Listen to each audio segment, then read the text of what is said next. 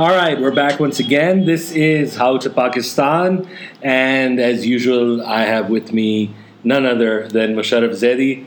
And hello, Musharraf. Assalamu alaikum, Fasi. Bismillah ar-Rahman ar-Rahim. Listeners, good to be back. Yes, and today we'll just jump right into it. It's very fresh. It's something that's happened. Actually, we don't know that much about it as we're recording this, but it's the Orlando shootings. It's pretty devastating. So it's huge. Single largest mass casualty gunman attack. That at least that's what CNN said. Yeah. a little while ago. So again, it's interesting. Like, since it was aimed at an LGBT nightclub, I actually expected. Usually when something like this happens, you think, please don't let it be a Muslim. And I know that position's criticized quite a bit because maybe the key thing should be is that, rather than saying, please don't let it be a Muslim, but you concentrate on the issues that facilitate or create such mindsets. And a lot of people do, and it's difficult to actually overcome. But in this case, I was certain that it was maybe it was a Christian fundamentalist or somebody off the rocker. And I'm quite surprised, again, to discover that, it's actually a Muslim of Afghani origin. Afghan origin, yeah. Yes, sorry. It's not derived from a carpet. Yes. It's derived from people. From people. I'm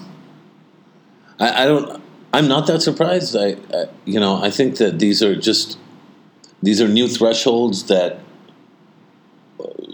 I think the only surprise should be that there hasn't been more of this.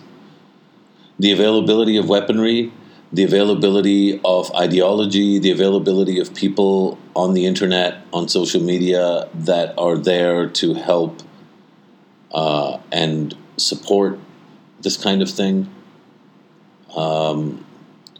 I think, Fasi, we're entering this era of just a lot more than a lot less of this. And unless law enforcement law enforcement has to pitch a perfect game every single time, for this to, like, basically in cricket terms, perfect game is a baseball term, but in cricket terms, law enforcement and national security agencies, intelligence community members they have to bowl out the opposition for a score so small that they force follow-ons every single test match. That means every single day. That's how perfect they have to be in order to prevent this kind of thing. So whether it's, again, in terms of relevance to Pakistan, I think Safura Gort and Sabine Mahmood's assassination, which are both attributed to, these kind of reasonably well-educated English medium young men, and particularly man from Karachi. I think that, I think we've not come anywhere near the tipping point of the quantum of that kind of thing that exists out there and the kind of damage that it's capable of doing anywhere in the world, but particularly in a country like ours where the vulnerability is high, and particularly in a country like the United States where weapons laws, gun laws, and the availability of guns and weapons is what it is. It's one of the only countries in the West that has, in the industrialized West, that has such lax controls on automatic and semi-automatic weapons. And so from what the reports say, this guy also had a licensed weapon. I'm sure maybe it's not the ones that he used, because it seems that he's used automatic weapons. But it's interesting. I mean, when people say, like when you're saying that, law enforcement has to up its game, but I remember that there was sort of like a quantum shift when they realized that self-radicalization was happening, that the narrative was so powerful, that whatever individualized disaffection you had, you connected it to this massive globalized feeling of victimhood, of sort of a neo-imperialism that's going on. And that, I think, when we say that you have to expect much, much more, I'm wondering that would be one of the key things to look out for, the most difficult to get at. Because, you've got, Salim Shehzad, even though he came to Pakistan and all that, but he was spurred on his own. I think you're talking about Faisal Shehzad. Sorry, Faisal Shehzad. Salim Shehzad was the journalist, who unfortunately was killed. So Faisal Shehzad, then again, I forget the names of the two, the ones in California, the husband and wife. Yeah. So the key, I think there's one aspect where you have groups the San Bernardino couple, the shooters, right? And yes, I believe her name was Tashfeen or something, Tashfeen Malik. Yeah. And so right now, it's just amazing. I think, there's almost a caricature when somebody tells you, you Muslim societies should be doing more and you should be speaking up against this stuff.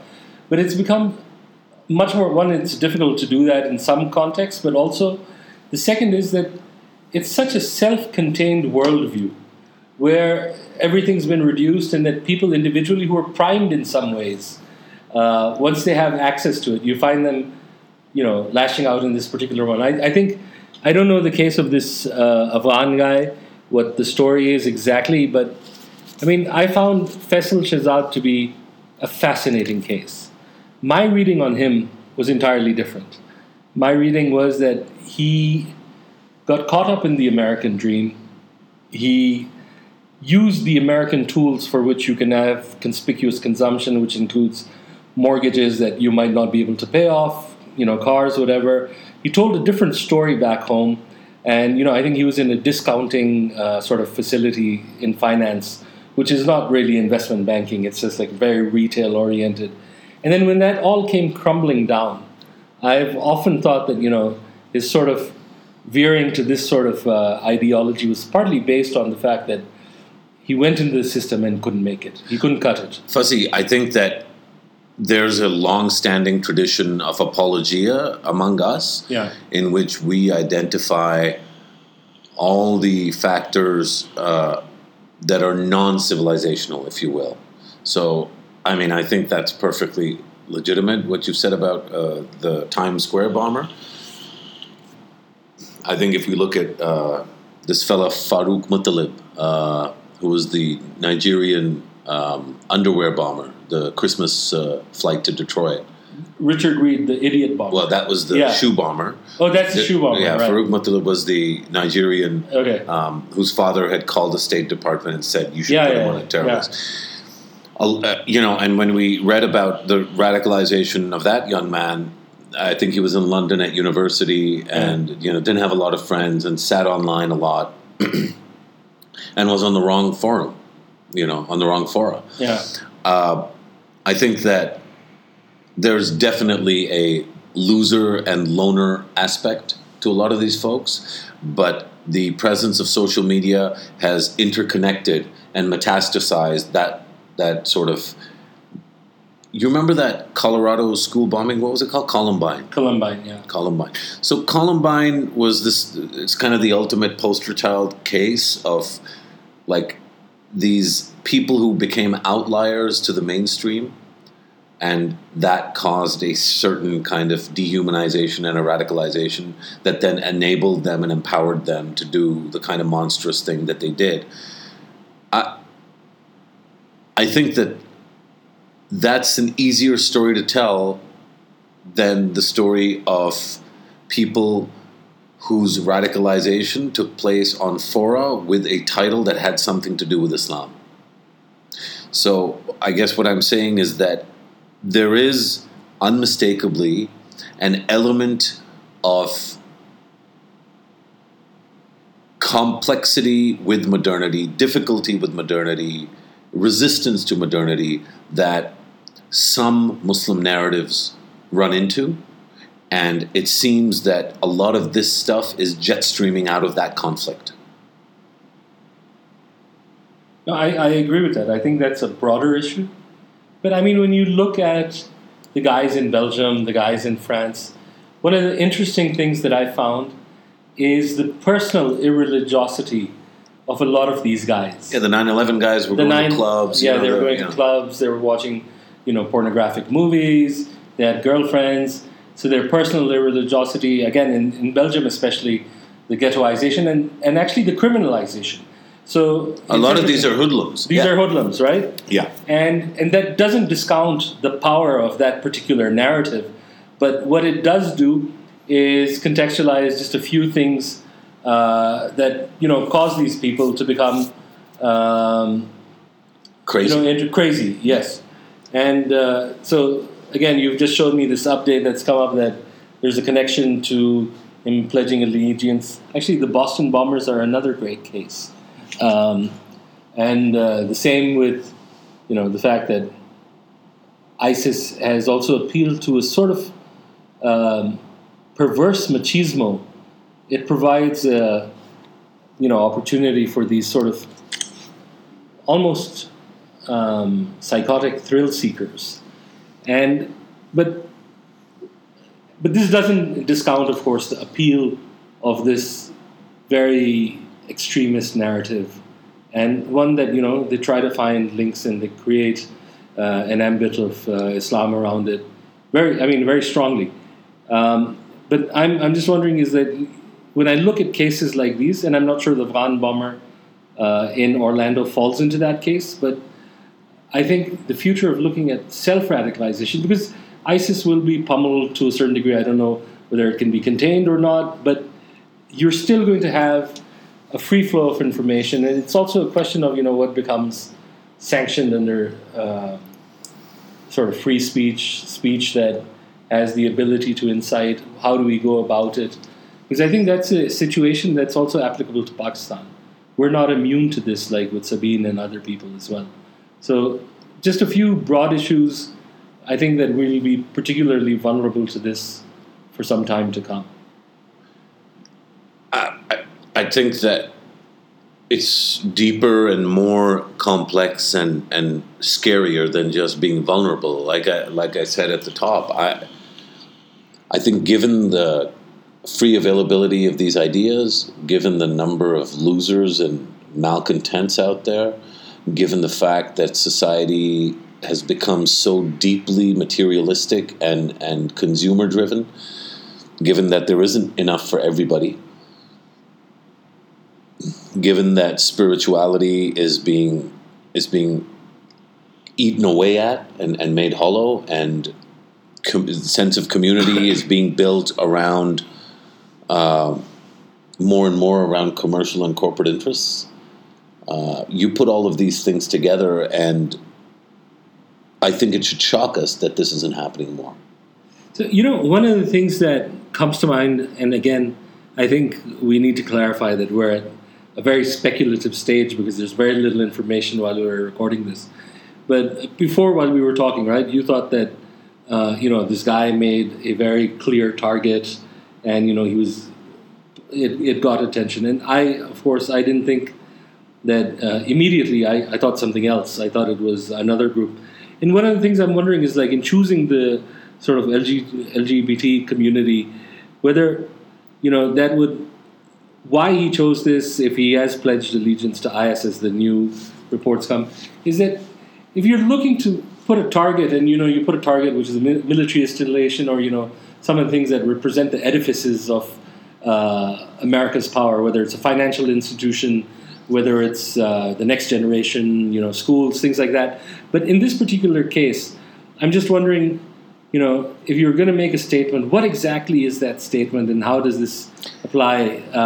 Look, I think that militaristic homophobia is not new and not unique to radical Muslims. It's a widespread phenomenon and a widespread disease. It has a long history. It has been deeply entrenched, and it's only really in the last few years that we've seen any kind of sustained pushback to militaristic homophobia. I think that it is not a one-off, because you'll remember that there was an incident in Bangladesh recently as well, and that's also linked to. The government says they're not ISIS, that they're actually Daesh. They're not Daesh. They're local radical groups. Bangladesh is going through a quite interesting sort of period in its history anyway. I think that over-buttressed sort of, pro-India sort of secularism of Sheikh Hasina Wajid has run into some reality in terms of the weaknesses and limitations of the South Asian Muslim experience, whether it's in Bangladesh or Afghanistan or Pakistan or India. So I think that being the case, I think the reason that I said what I said, before we started recording, we were talking about this, and I said, I guess what I was saying was, this topic is going to be very difficult to discuss in the Muslim world, with the openness that it'll be discussed with in the West. In the West already, a lot of the analysis on the mainstream news media is coming from LGBT sources, and there's a clear and distinct skew, as there should be, that this is, that this broadly comes under, an anti-LGBT attack. So I think there are some broader implications about that in the sense that, how this is relevant in Pakistan, I think, is in two ways, right? When we see churches attacked, when we see Easter Day attacks, and particularly when we see Imam Bargahs and Shia processions attacked, that those are attacks that are supposed to make more complex the domestic discourse.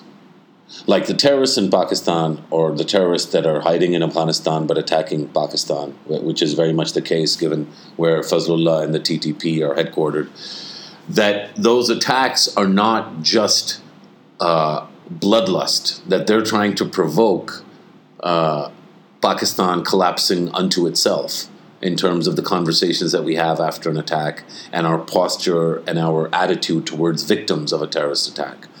And I think with something like this, there is a cleverness to it, because it is going to make the conversation about this more complex, more difficult.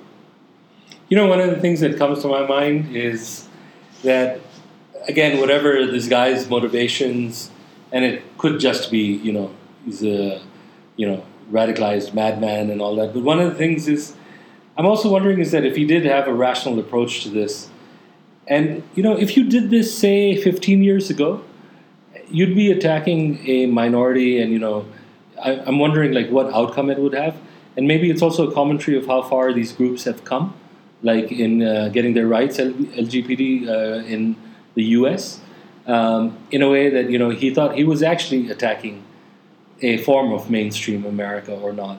And so that's one of my reasons why I'm sort of confused, is why it would be. Of course, one could be is just the worldview of, sin that's attached to it or things like that. But one of the interesting things that comes to mind, it's not exactly related to this. I think it was because it had nothing to do with the religion, although overtly the guy who did it suggested 2 years ago there was a gay serial killer. I think he had killed 3-4 people. He was a paramedic or a nurse. He was actually a married man, father of 2. And this is in Lahore, I believe. And he'd go out on, these internet sites.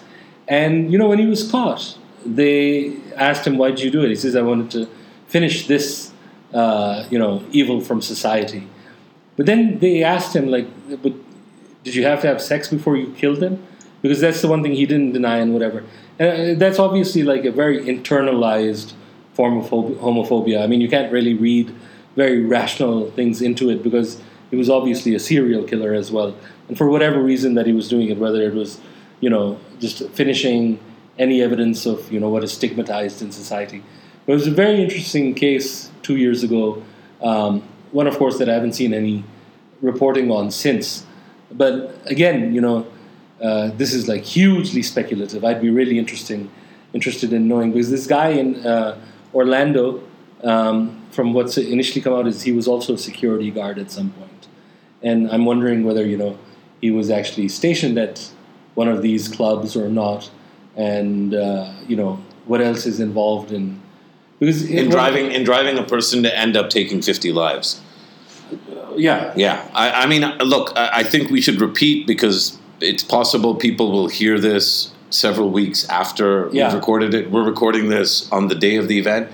A few hours Obama, after. Obama still hasn't spoken Yeah. about it. He's supposed to speak about it whilst we're recording. Yeah. And So, of course, we could be wildly off the mark. And it could turn out to be, a completely different story. But the current reporting on this is there's a guy named Umar Siddiqui Mateen, who's an American born to an Afghan family, to Afghan parents. That's really all we know. I didn't know this detail about him having worked as a security guard. I did read something about him having been married once and his wife complaining of domestic abuse. The Tsarnaev brothers, the Boston Marathon bombers. In the immediate aftermath of the reporting on that, there was a lot of things that came out that then were corrected over the hours and days that they actually blamed, I believe, an Indian student who had also been murdered. Exactly. There was a picture of an Indian student that was being flashed and used. So it is early days. I do think that this attack is going to have ramifications on the tone of the presidential. I think that this will remind people of San Bernardino. It will provoke. It already has, actually. There's congressmen who've come on Fox News, as far as I know, and on BBC that have said things that are broadly in support of Trump's exclusion plan. So it's proof of concept for Trump, actually. Yeah.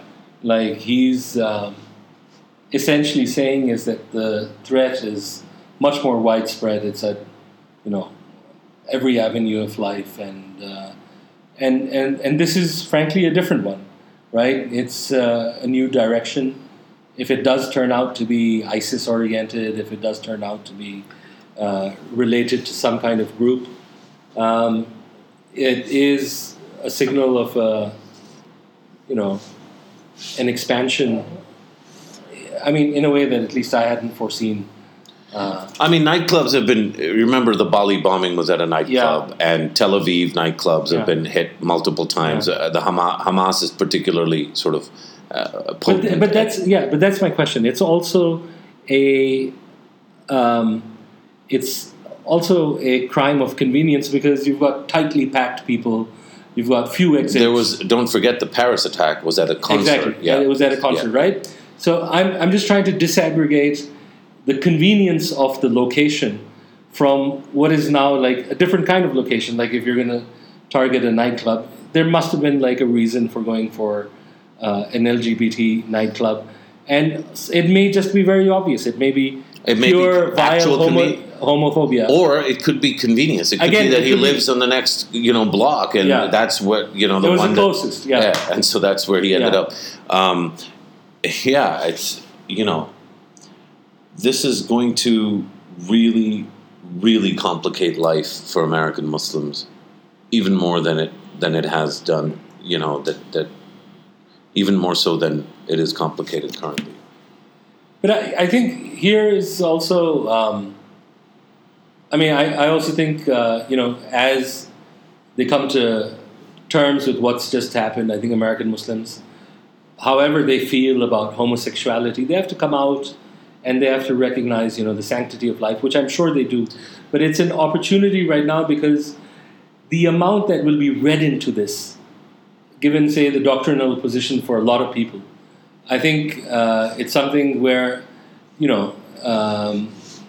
there is an opportunity and a need to engage. I think there's going to be a lot of people that are going to have difficulty condemning this with the same sort of vocal conviction that they would have had absent the LGBT element of the story. And I think that's a broader, it's a broader challenge. And actually, if that's what the bomber, the killer was thinking, that sort of makes sense slightly from a strategic point of view. Well, no, but as I was saying, I think the targeting of minorities whose inclusion in society is questioned, yes, that is a particularly potent area of work for violent extremists that are looking not just to upend states, yes, which is part of the agenda for Yeah. groups like TTP, groups like Daesh. Now I groups like understand your Al-Qaeda. articulation better when you explained it better. This makes sense to me much more. I'm sorry, I guess I should have tried to explain it more clearly earlier. So it's not just that you're trying to upend the state, it's that you're really trying to exploit the existing limitations, divisions, takallufat in a society, right? Yeah. No decent Muslim will be okay with anybody's killing. Yeah. But there are many decent Muslims because of the way in which our religious discourse globally has developed over the last 150 years. There'll be many Muslims who will be more vocal about, about a terrorist attack when the victims are children at a school Yes. than they will be when they are people attending a musical concert, death metal sort of band concert in Paris. Yeah. That there is a bias, institutionalized bias in how we react. By the way, this works across all religious groups, all ethnicities, all nationalities. Americans care more about a terrorist attack in which Americans are killed than an attack in which Americans aren't killed. Yeah. That doesn't make Americans bad people. And by the same token, the people who are going to be condemning this differently because of their preconceived notions and biases and stereotypes about the LGBT community, they're not necessarily condoning this attack. They're displaying or exhibiting that pre-existing condition that they have, right? And so it's not to justify it. It's not, but it's important to try and understand what the terrorists are trying to do. They're trying to, without us having this conversation, in which we're trying to delve into the complexity of why reactions will differ. What we're going to start doing is condemning people for their reactions. I think one of the, and that's. But I think there's an interesting thing because some condemnations are problematic also. Because, for example, when you have, say, mass-scale slaughter of this sort, if you predicate it with a caveat, even though I think homosexuality is wrong and whatever, I think one of the things that... Are you saying that's better or? No, I think that's worse. I think what needs to come out, and this is the case where we have a problem with sort of what we find as half-hearted condemnations that exist for other things in Pakistan, right? Sometimes there's a classical whataboutery problem. Right? Yeah. And in this particular case also, just say, people are dead, and this is not on, this is cruel, this is, petty, malicious. It's much more than that. You don't have to predicate it with your views on whatever. It's the same thing like when you say, if you have, for example, somebody from the West who says, something about APS, but then predicates it with, Pakistan's playing around, whatever. There's a time for actually just unilaterally saying, no, that happened is wrong, and I don't need to add whatever, because I find that the discourse tends to then become about that predication more than what happened. But that's the whole purpose of it. Yes, that's the purpose of it. At the system level, not at the individual, but at the firm level, at the institutional level, at the organizational level, at the groupthink level, the whole purpose of the predication or the prevarication or the equivocation or the sort of the conditioning of these condemnations is to thesaurus Snoop Dogg is to actually problematize our humanity. Yeah. Right? Yeah. That there is a basic human function that should kick in as soon as we hear 50 people have been killed. Yes. Notwithstanding anything else. Yeah. There's whataboutery and then there's whataboutery. I think that there's some whataboutery is if it's explained or articulated at the right time is worth paying attention to, simply because you should take away some of the whatabouts. Yeah. Like if we're going to solve these problems, some whatabouts should be taken away. Yeah. A lot of Pakistanis don't do it because they're doing it in service of a complicated military establishment narrative. Yeah. They do it because they find the argument appealing. Yeah. What about the children killed in drone strikes? Yeah. You want us to condemn the Orlando bombing of gays or the Orlando? What about the children? What about the innocent children of drone attack? Yeah. Families that died in drone attacks. What about Niram Shah? Yeah. What about so many other? I think we have to construct narratives that address those whatabouts, and I think that a lot of time, but that comes back to the self-radicalization thing as well, right? Which is that some of these, I mean, I think I remember reading about a project which actually sat down to address, what are the main tenets of extremist ideology and why they tend to be appealing. But the counterfactuals are very difficult to go through, and they're, because the world is complex. And in the way you're saying is like, how do you address the whataboutry and in what time you do?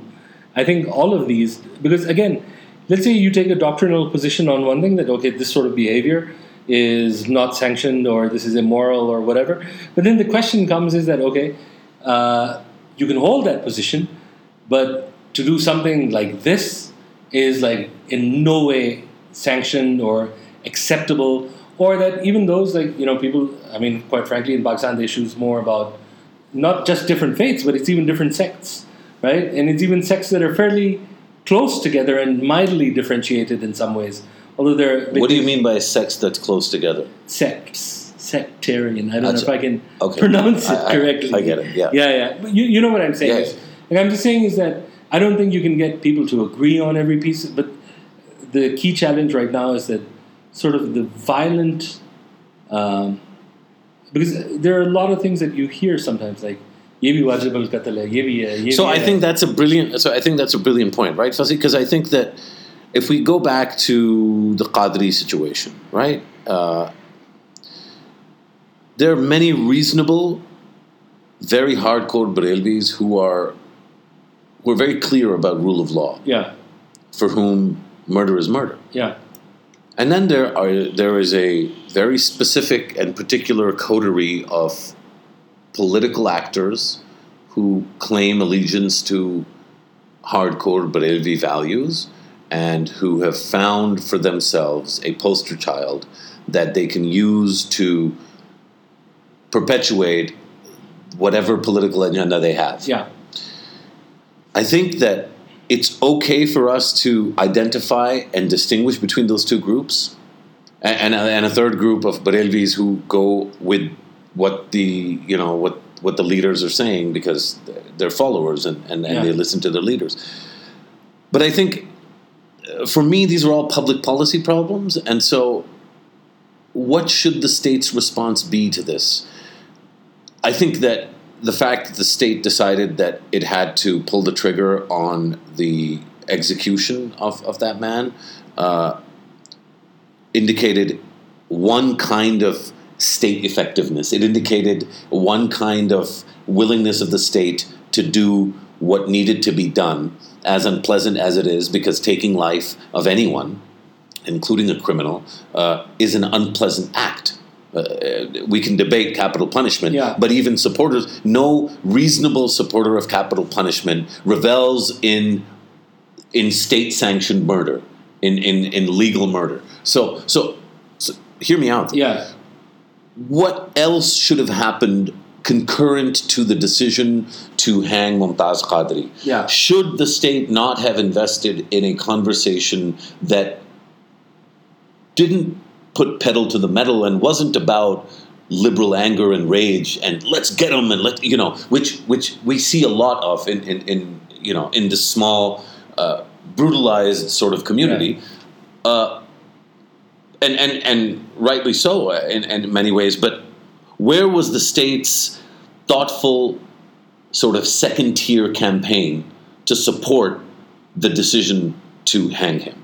Where was the engagement with Barelvi thought leaders in which there was a real debate about how being a good Muslim required allegiance to rule of law, and that rule of law in this country is constructed within the ambit and under the shadow of the Quran and the Sunnah and God's grace and the nur that He's shown through the fanus that was Rasul Pak Sallallahu Alaihi Wasallam, that where was the serious conversation that should have been state sanctioned? Where were the PTV shows? Where were the seminars? Where were the focus group discussions? Where were the town hall meetings where ministers would go and engage with? Where were the government's own sort of allies on the religious right wing? I want to add something. I agree with this entirely.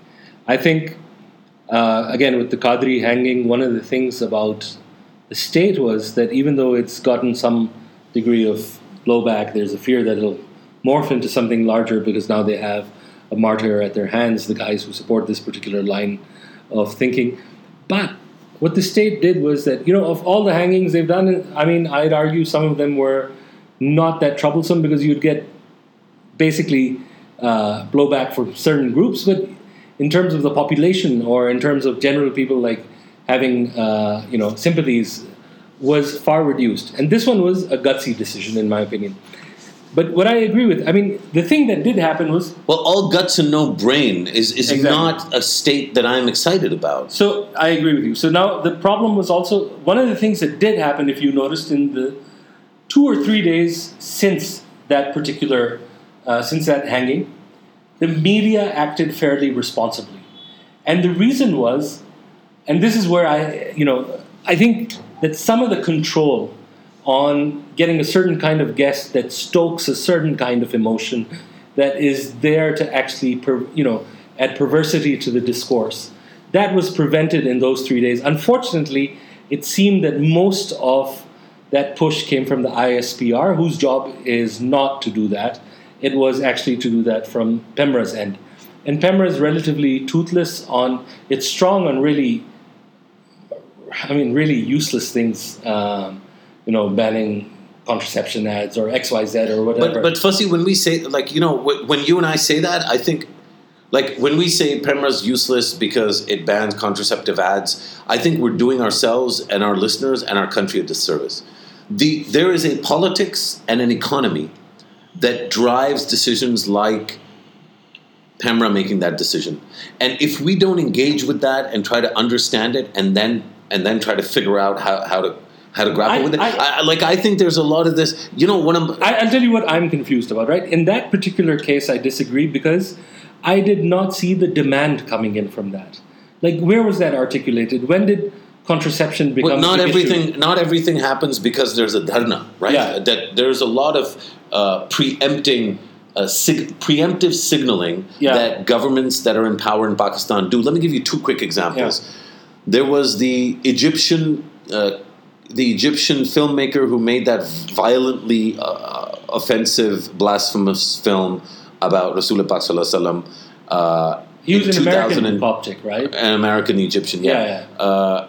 We shouldn't associate him with that group. Just like we don't like associating terrorists that claim Islam, we shouldn't associate his religious sect with what he did, because every Cop that I know is says Sallallahu Alaihi Wasallam and is very respectful of the Prophet. So, but the point being, there was this film, and then there was a reaction globally. And do you remember what the government did? The government announced a Love the Prophet Day. Yeah. And shut everything down. Yeah. I was in government at the time. There was a lot of fallout from that decision. One of the things we did on Love the Prophet Day, was we lined up Islamabad with containers because we were worried that the protests were going to get violent and ugly. Those images were then relayed in Moscow, and I don't know if you remember. In Moscow? In Moscow. Just hear me out. Yeah.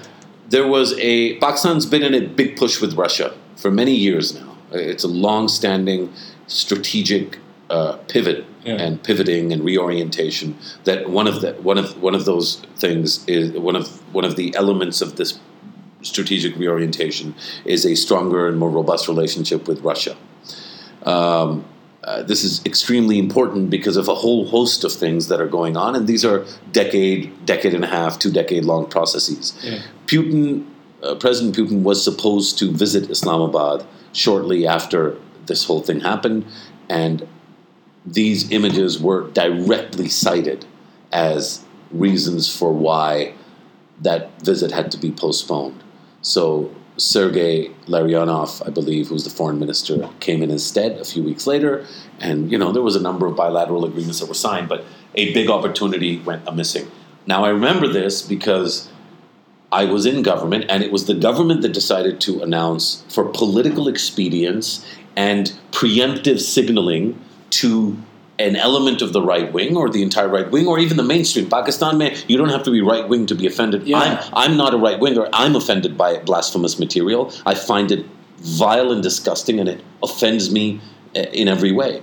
And so that was in the PPP. In this government, I think that there's been many instances of small olive branches that are constantly being given to the radical right, and that is the vatta sakta. It's the quid pro quo. It's the we gave you this.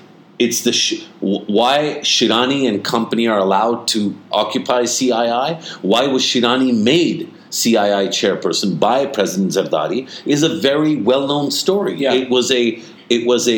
It was throwing a bone to Fazlur Rahman of the JUIF to continue to support the government, and Shirani has stayed in place because this government feels that having Fazlur Rahman on board is better than having him not on board. Now, at a strategic level, if you ask me this question, if I'm in charge and I have the choice of keeping Fazlur Rahman or pushing him away and into the arms and legs and a warm embrace of more radical opinion makers, even if it's just a matter of national discourse, I want Fazlur Rahman on side every time because he's a potent... Yeah. So I agree with that. That makes sense to me, right? There's going to be give and take at the policy level. I think even in one of our earlier programs when we discussed the Federal Shariat Court, there was also elements of this exactly there, that it exists to take pressure out of the system for giving smaller concessions instead of having a very successful swell of pressure where you'll have to concede too much. No, but I'm not endorsing those concessions. No, I'm not saying that preemptive signaling is a good thing. I'm saying that that's what's happening. That's the business of the state as well, right? These things will happen, and they'll happen in different contexts under different headers. But how do you stop this? So yeah. But before we come to that, I mean, why I think the whole contraception and the PEMRA issue is such an issue. PEMRA is such an issue, is because so you're even in terms of the bones that you're willing to throw, even in terms of the concessions you're willing to give. This is a issue that is. This is not one on which you should be throwing it. Yes, exactly. Right. Exactly. This is one where we get. I mean, I look at all these market reports that talk about our particular. Sort of demography, the youth bulge and all that. And it's almost as if saying youth bulge is destiny, which it isn't, right? You need to have an investment behind it. You get a certain growth parameter. But here, if we're going to have this bunch of young people who are going to grow and want jobs that you can't deliver. I mean, this happens, and already we are stressed. We're water stressed. We've got a number of issues. I just think that, in terms of the wide variety of things I'm sure the decision is much more difficult than I'm putting it, but I just think this one was the wrong one to do. Already your ads are so I forget the word, it's with an E. What's that? They're so watered down, you can't even tell, is this about, you have two kids because, they make less noise or whatever. Like, the central messaging is so constrained. I don't see why it had to be curtailed in this fashion. So this is where I think the problem that we're discussing is much larger than that particular ad. There is a lot of policy incoherence in this government in particular. There was policy incoherence in the previous one as well. Yeah. But I think genuinely and generally, the expectation that everybody had with this government was that it would be better at coherence. Yeah. Because it has a more clear agenda. Its manifesto is quite articulate. It's got the people to deliver that manifesto. Just to give you a small example, I discovered that Pens and pencils and other stationery items have been taxed to the tune of 15 to 17% in this budget that was just announced by Darsa. Concurrently, laptops have had their taxes reduced. Now, the funny thing is, because they want to go to a paperless economy. No, that's not why, right? I mean, why they've done it is that they believe that the pen and pencil manufacturing lobby won't be able to fight back in the way that maybe the laptop lobby could, and that they can earn whatever it is, maybe 40 million rupees extra in revenue by doing this. 40 million? 40 crore. 400 million. 400 million rupees. Yeah. But, I mean, it's nothing. It's peanuts, Now, here's the thing. This decision is not the first time they've made it. In 2013, they made the exact same announcement, and 5 days later, Ishaq Dar came into the parliament and took it back. Yeah. That's Exhibit A. Exhibit B is the Prime Minister's Education Reform Initiative, in which he's going to schools and, he's trying to show that he's pro-education. Yeah. Exhibit C, the Punjab government's massive investment in education. It's a big part of their narrative, right? Exhibit, D, the KP government, investing. Even the previous KP government, there's a continuum of focus on education. You have the Pakistani elite seemingly united on the need for improving education. So you're talking about how the ancillaries need to be protected in order for that education push to make sense. I'm saying that any professional, group of people at the Prime Minister's office in a country where Pakistan is would be on top of papers and pencils, and would say, you know what? We're pro-education, so we're going to build more schools, get more kids into school, find a way to get uniforms to be cheaper, books to be cheaper, make textbooks free, and by the way, make sure pens and pencils are cheaper. Like how is that? Textbooks are free, and it's been a long-standing thing, textbooks free, textbooks. Yeah. So, do you understand what I'm saying? There's a lot of evidence that suggests that there is no central nervous system to this government. And that this government is not unique in this country. Most of our central governments, have not had a functioning central nervous system. And this relates directly, in my view, to the question about why there wasn't the ancillary efforts to support the brave and courageous decision to hang the murderer of Governor Thaseer. Yeah. And this relates to what's going to happen in the U.S. because the equivalent of the radical right now has the weapons it needs rhetorically to continue to remain on the attack and on the offensive and create an election story in which this event and San Bernardino and that narrative will be potent in terms of vote getters. And the people that are supposed to counter this, like President Obama and like, ostensibly Bernie Sanders and Hillary Clinton, will not have the wherewithal to invest in the ancillary material and collateral that they need to effectively counter it.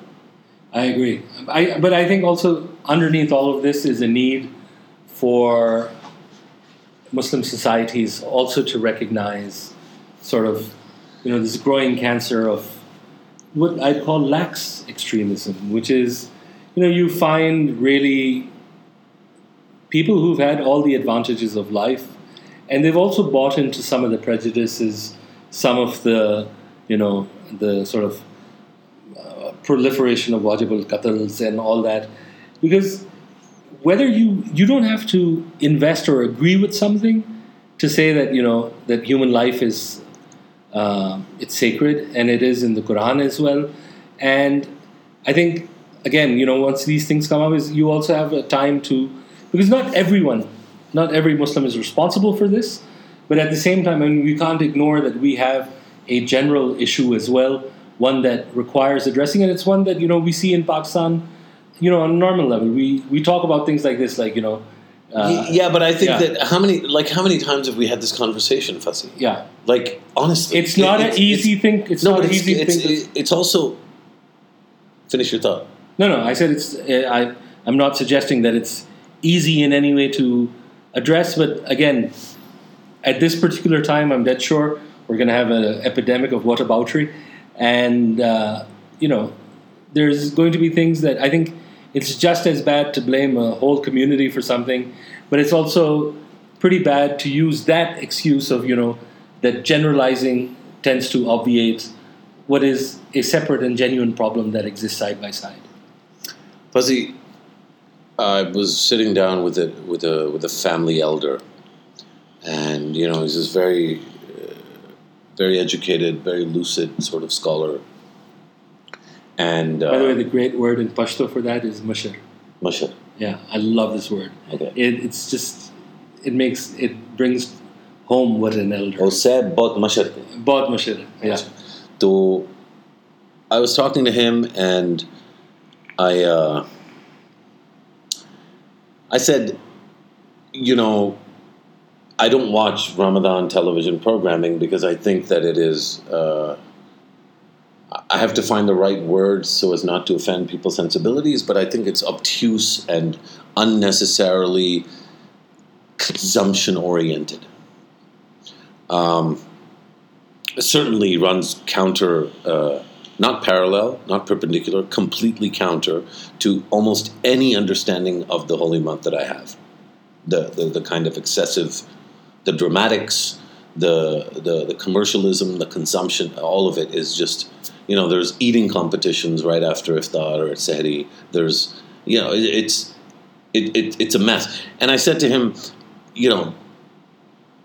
I don't watch it because I know that's what's out there and it's not worth watching. And he said, I think that I have a much more positive view, and I think a lot of people see this and they get turned off by it, and then they go and explore what real Islam is, what real faith and what real spirituality is, and they come out of it much more lucid and much more clear and much more spiritually together.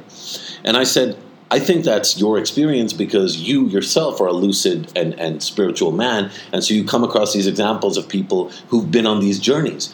And what is the prerequisite for these journeys? And, he said, well, the prerequisite for these journeys is that people should have that sensibility. I says, where does it come from? And he's like, what are you driving at? I said, well, Pakistan has, in some provinces, as much as 78% child malnutrition. Basic cognitive skills, the basic ability to analyze and critically reason, those basic skills are compromised below the age of 3. Before thousands and thousands and thousands of Pakistani children hit the age of 3, they have already been stripped of the ability to critically reason and analyze because of malnutrition. Just going to add one thing is that I've often found this really interesting when you see calendars of Pakistan, and one of the things that invariably is indirectly upheld as a totem of beauty and poverty is these kids with these sandy hair. You've seen that, right? Yeah. And it's there in some of the poorer areas and whatever. And that's actually also a symptom of malnutrition. Yes, I know. Yeah. And we've glorified it. We've glorified it. Yeah. We've slumdog millionaired it, right? Yeah. With, this poverty tourism that, is a habit among those that eat too much and have too much. I think, Fuzzy, the fact of the matter is that we will not somehow miraculously come to a better place. We, as you identified rightly, our population is growing at a pace faster. Our population has grown. Maybe not as growing today as fast as it was in the mid-90s, but it has grown faster in the past 25 years than almost any other country of this size. And we're going to skip from being 8th in the world to being 4th in the world over the next 2 decades. Yeah.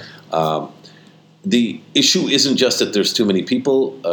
I have some personal beliefs that are probably more attuned with, slightly more backward views on population.